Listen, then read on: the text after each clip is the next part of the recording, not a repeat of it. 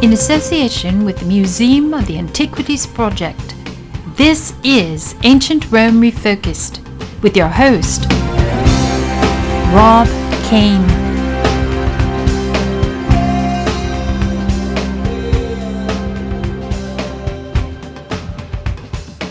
History for the Brave. The title of this podcast is Gladiatorial Games at Starbucks. But first we have Matthew Leigh Embleton to provide us a lecture on the history of Latin, Part 2. Then we touch on the BBC 1970s TV show, The PALLISERS. Anyone familiar with Anthony Trollope? And then I would like to share something I saw in front of my local Starbucks store. This is pretty hard for me, for it involves violence and murder. This is a true story, so hold on to your hats. Does anybody wear hats anymore?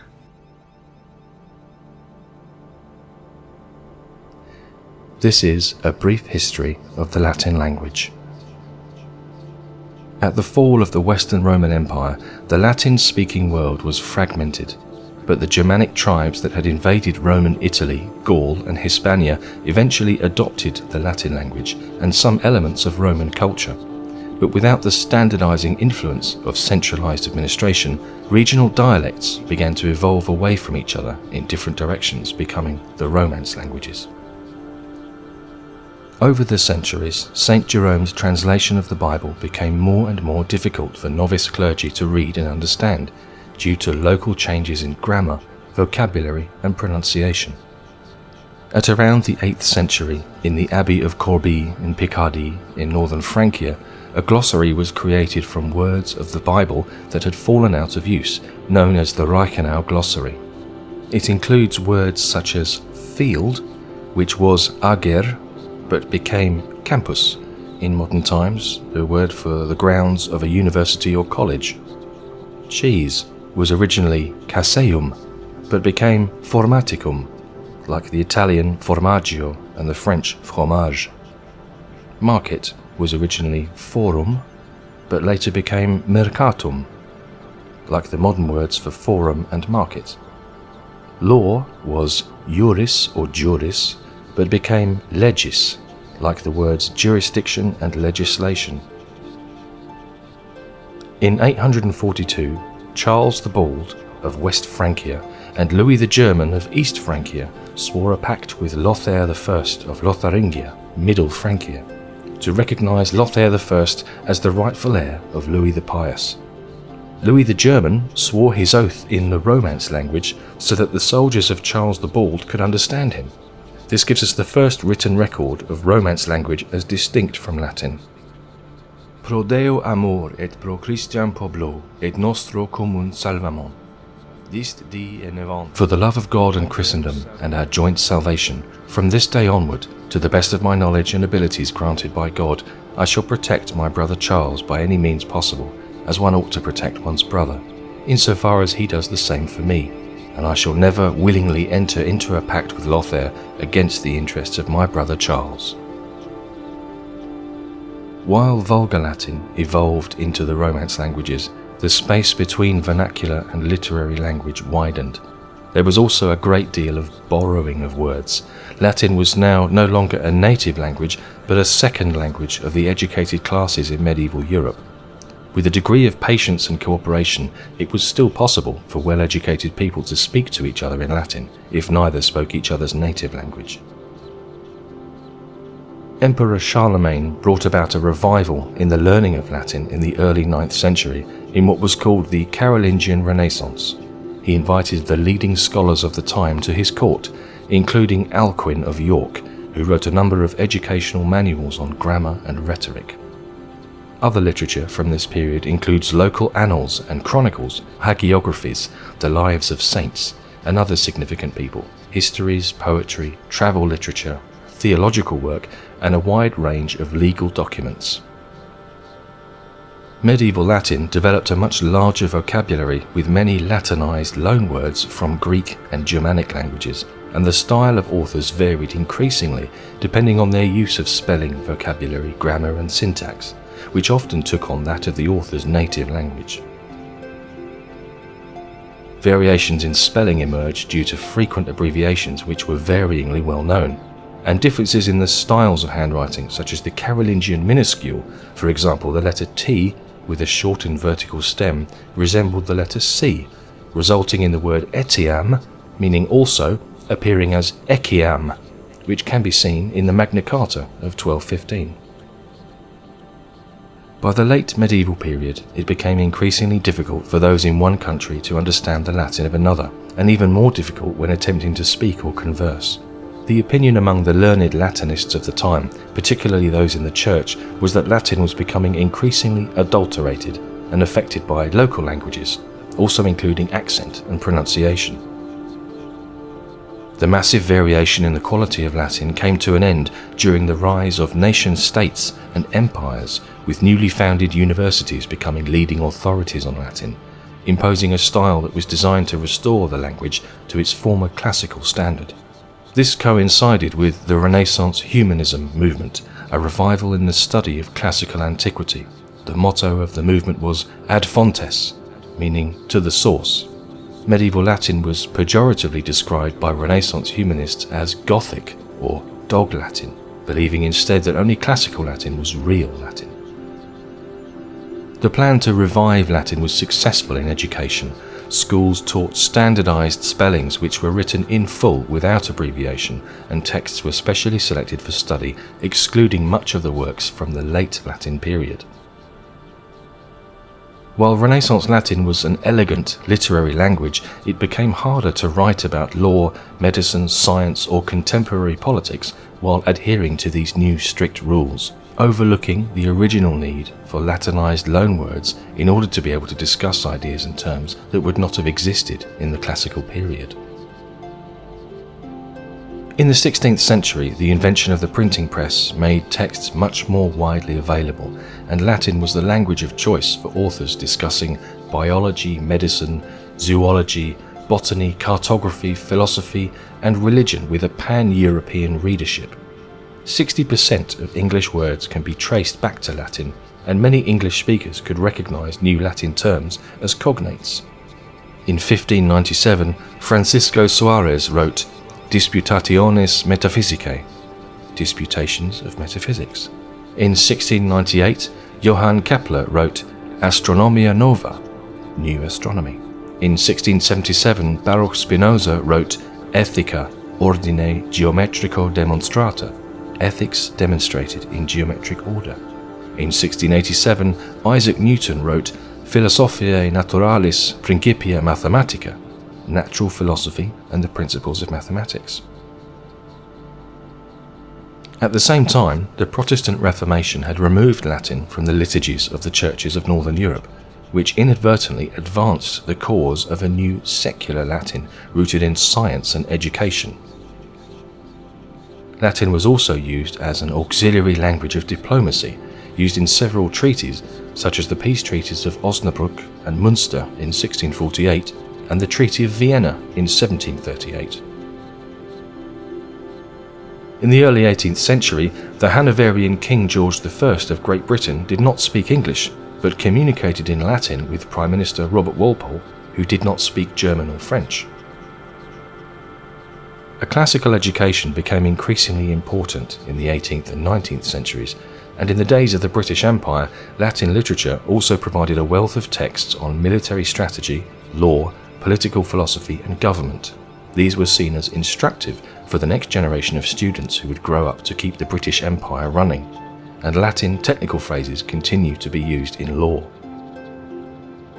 Sports teams continued to adopt Latin mottos, and sports stadiums across the world echo the architecture of the arenas and hippodromes of the ancient world. Some say Latin is a dead language, but it lives on in the languages that are its continuation, and through all that it has influenced and continues to influence. To find out more about my work, visit www.matthewleighembleton.co.uk. Thanks for listening. I hope you enjoy the rest of the podcast.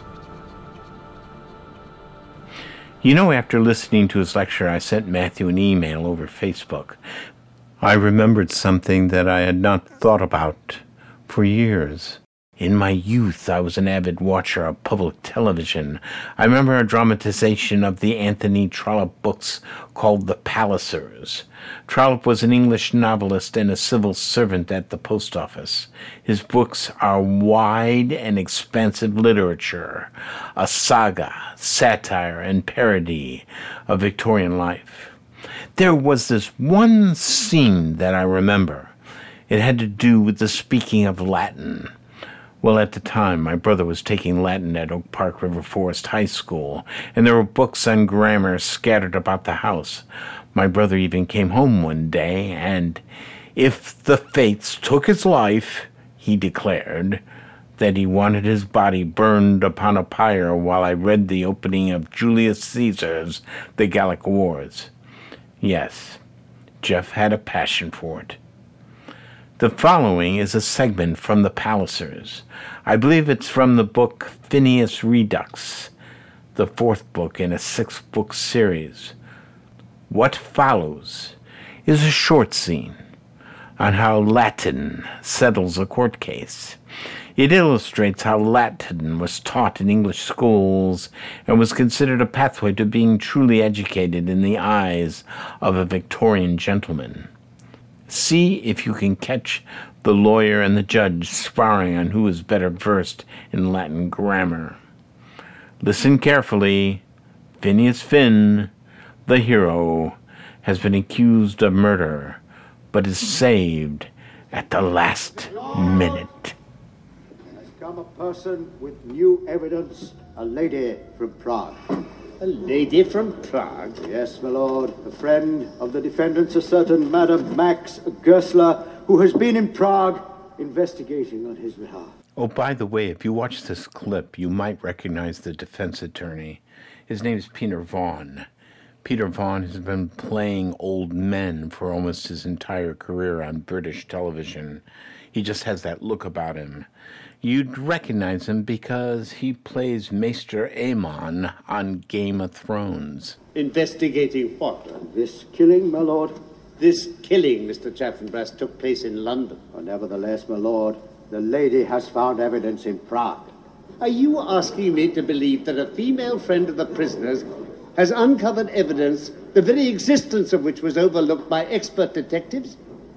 Yes, my lord. Well, who is this Madame Max Goesler? This is the part of the clip where the surprise witness walks in, Madame Goesler. Shall be the truth, the whole truth, and nothing but the truth. So help me God. So help me God. I trust, Madame Goesler, you are now recovered from your journey. I am well enough, thank you, sir. Good. Now, will you kindly tell the court what, in the first instance, induced you to pay your recent visit to Prague? I went to Prague to see if I could find something to help my friend, Mr. Finn. Yes, but what exactly were you looking for? For a man, any man, who might have spoken to Mr. Emilius when he was last there. And you found such a man? I found many such men. But no one could help me until I met Peter Praska, who told me... Oh, by your leave, madam, you must let him tell us for himself.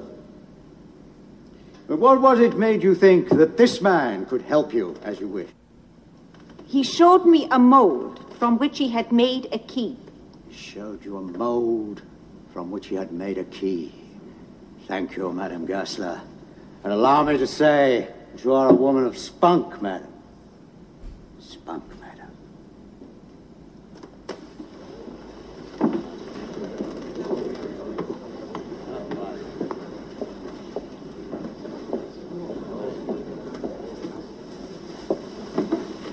Call Peter Praska. Peter Praska!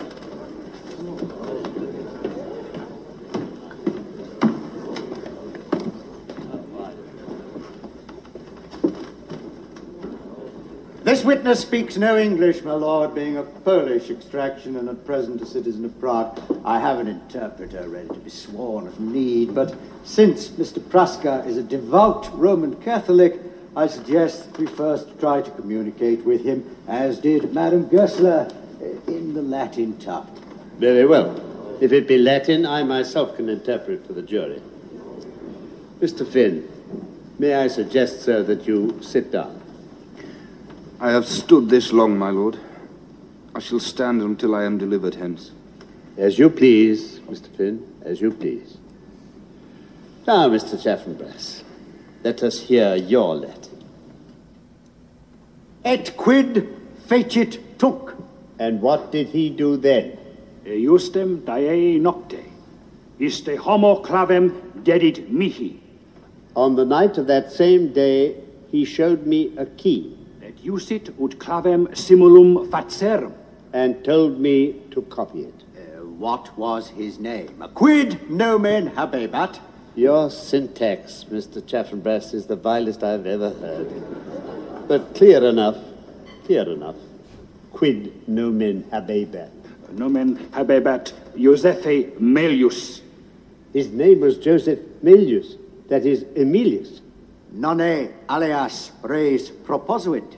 Did he propose any other business? Emere voluit ensem parvulum.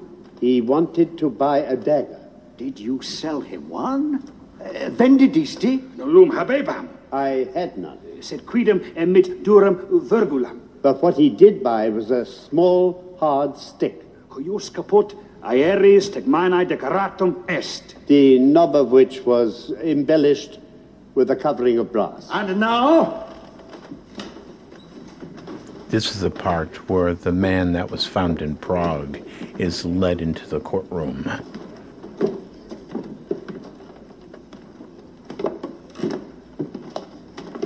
Iste ecce homo! Behold the man. Phineas Finn, having regard to what I have heard this day, I do hereby instruct the jury to acquit you absolutely of the odious and abominable charge made against you.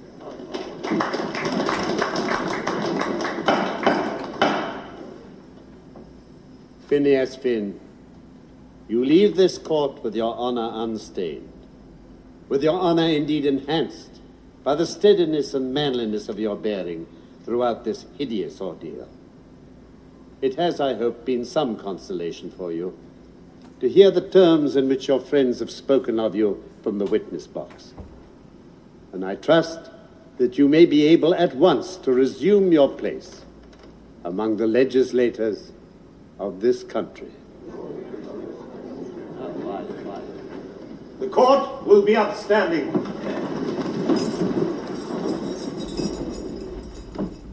There is something that I've been noticing lately. Our proposals to make Latin the language of the European Union. Now, I can't tell you the number of times I've heard that Latin is a dead language, and that may be true, but for being dead, it certainly has an extraordinary afterlife. Phrases in Latin are peppered throughout the English language and used consistently in medicine and law. In the European Union efforts in trying to find a new identity, proposals to make Latin the EU's official language is discussed as an intellectual thought experiment. English now cements trade and politics. At one time, especially in the 1800s, French played that role. Many have proposed that Chinese will be the language to know in the future. Is it possible? Well, who knows? All I know is that I feel stymied that I did not study Latin in school. 50% of all English words are derived from Latin, and an etymology class that I took in high school was eye-opening. Don't tell anyone, but I own a Latin dictionary and have perused it at night, amazed at the history of English and Latin and the formula of which it is mixed. The one thing I do know, for Latin to become the official language of this gigantic political and trade organization called the European Union, a landmass composed of 24 official languages, by the way, there would have to be a decades-long pan-European muscle movement to make this happen. Hebrew was a sacred language. that developed into everyday use. Latin was a sacred language used in church, the law, and medicine. It took a people determined to build a country to make Hebrew into a living, speaking language that millions now use on a daily basis.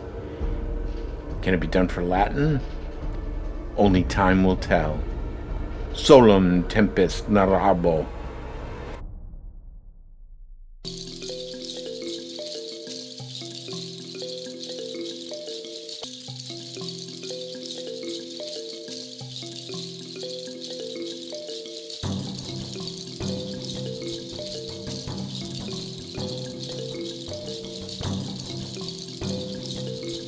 Yesterday, I was witness to a murder. The last thing I would expect is to see a gladiatorial bout on Ballinger Avenue. It took place out on the street. I was walking towards the entrance of Starbucks. Tables were set up outside. A woman and her boyfriend were enjoying their drinks. It was a nice day. But as I was walking by their table, I heard a terrifying scream. I looked around, and a woman stood up in a fright. She was looking down at her table in shock. She backed away, tipping over her chair as she walked backwards. Something scared her. Something scared me. For on her table, by her cafe Americano, was a praying mantis. It just stood there, looking up at her. I mean, it was looking up at her, defiantly. Now let's get something straight. Don't misunderstand the adjective that precedes the name. Praying, meaning the act of a solemn request or an expression of thanks to a deity, is not the proper word for this walking, ill-tempered insectoid. Notice how I'm spelling out the adjective. The word praying, P-R-A-Y-I-N-G, is far from the truth when it comes to this carnivorous monster. The proper spelling should be P-R-E-Y-I-N-G, praying. I had my run-in with this beastie before. Notice how I threw in a Scottish-sounding description to relate my dislike for the creature. Once upon a time, when I was just a child and was playing hide-and-seek next to Lake Michigan, I hid amongst the tall grasses on the beach. I felt something heavy on my cheek. This praying mantis had jumped off a bush and hung onto my left cheek, holding onto my fleshy cheek with both pincers. I absent-mindedly slapped it away, and I saw it fly off. It still gives me the shivers. I can still feel it on my cheek, holding on and wondering how he was going to eat the behemoth catch that he managed to grab at the end of his hunt. I am now involuntarily shivering. Anyway, the thought of my encounter has haunted my dreams for years. Now let's go back to the incident in front of Starbucks. By now, a crowd had gathered. It was Saturday afternoon, after all. Everyone was up and about. When hearing the woman scream, the pedestrians pressed forward, wondering what the hell was going on. Well, it was something to do. The only thing I can compare it to is highway traffic. You know what I mean. The utter fascination in seeing a wreck by the side of the road. People wanted to know why she screamed. It was not a small squeak, not even a scream followed by laughter. Oh, I scared myself type of scream. It was a full-throated scream of a woman terrified. In fact, I wondered if I was the one screaming. Ponder. Shudder. Anyway. Now, her boyfriend didn't seem to mind. He was more amused by her reaction than anything else. In typical boyfriend fashion, he picked up the creature between his finger and thumb, watching the mantis struggle for a moment, and then let it go. It dropped back down on the table with a plop, and all he succeeded in doing was pissing off the insect I swear it looked like the creature dusted himself off and went back to terrorizing the woman. The woman screamed again. The praying mantis didn't like it. Like a gladiator wielding its weapons, in the left hand a shield and in the right a spear, his two enormous pincers rose up towards the woman. This is the point when someone else stepped in. A robin redbreast flew down from the tree. It dropped down on top of the table like a gladiator entering the arena. The bird placed itself between the woman and the insect. I could read the bird's mind. I really could. Stay behind me. I'll take care of this. Well, that's what it looked like anyway. The crowd pressed closer to the table in expectation. Now you have to imagine what happened next. And I assure you the following is absolutely true. The praying mantis was in full battle mode. Maybe it was a she, was not going to be put off by a mere robin redbreast. Why should this monster fear a sweet, happy robin decided to drop in and see what was going on? I expected the sweet, happy robin to flutter its wings and say, "Oops, got an appointment, see ya," and fly away. Nope. That's not what happened. The insect took a few steps forward, his pincers at the ready, and by its body movement and its rush forward to take on the interloper, I could hear the mantis shout, "Fool with me, will ya?" Well, it was then I saw something far scarier. It was something I'd never seen in my entire life. It was the last thing that you or anyone else would expect. The sweet, happy robin changed. I'd never seen a robin get angry before. I'm serious. The robin got seriously pissed off. Its head lowered, its wings spread out from the body, making the bird seem 3 times larger than it was, and the bird made a horrifying sound between a screech and a wobble. This bird was angry. He was the meanest-looking robin I'd ever laid eyes on. Its yellow beak opened up, revealing a gaping, massive maw. Well, not to me, but to the mantis. What do you think happened next? The bird took the mantis in its giant beak and flew away. Lunch was served. The crowd dispersed. I got my hot tea and muffin. The robin got lunch. It's all a matter of perspective, isn't it? This was a true story from Rob Kane at Ancient Rome Refocused.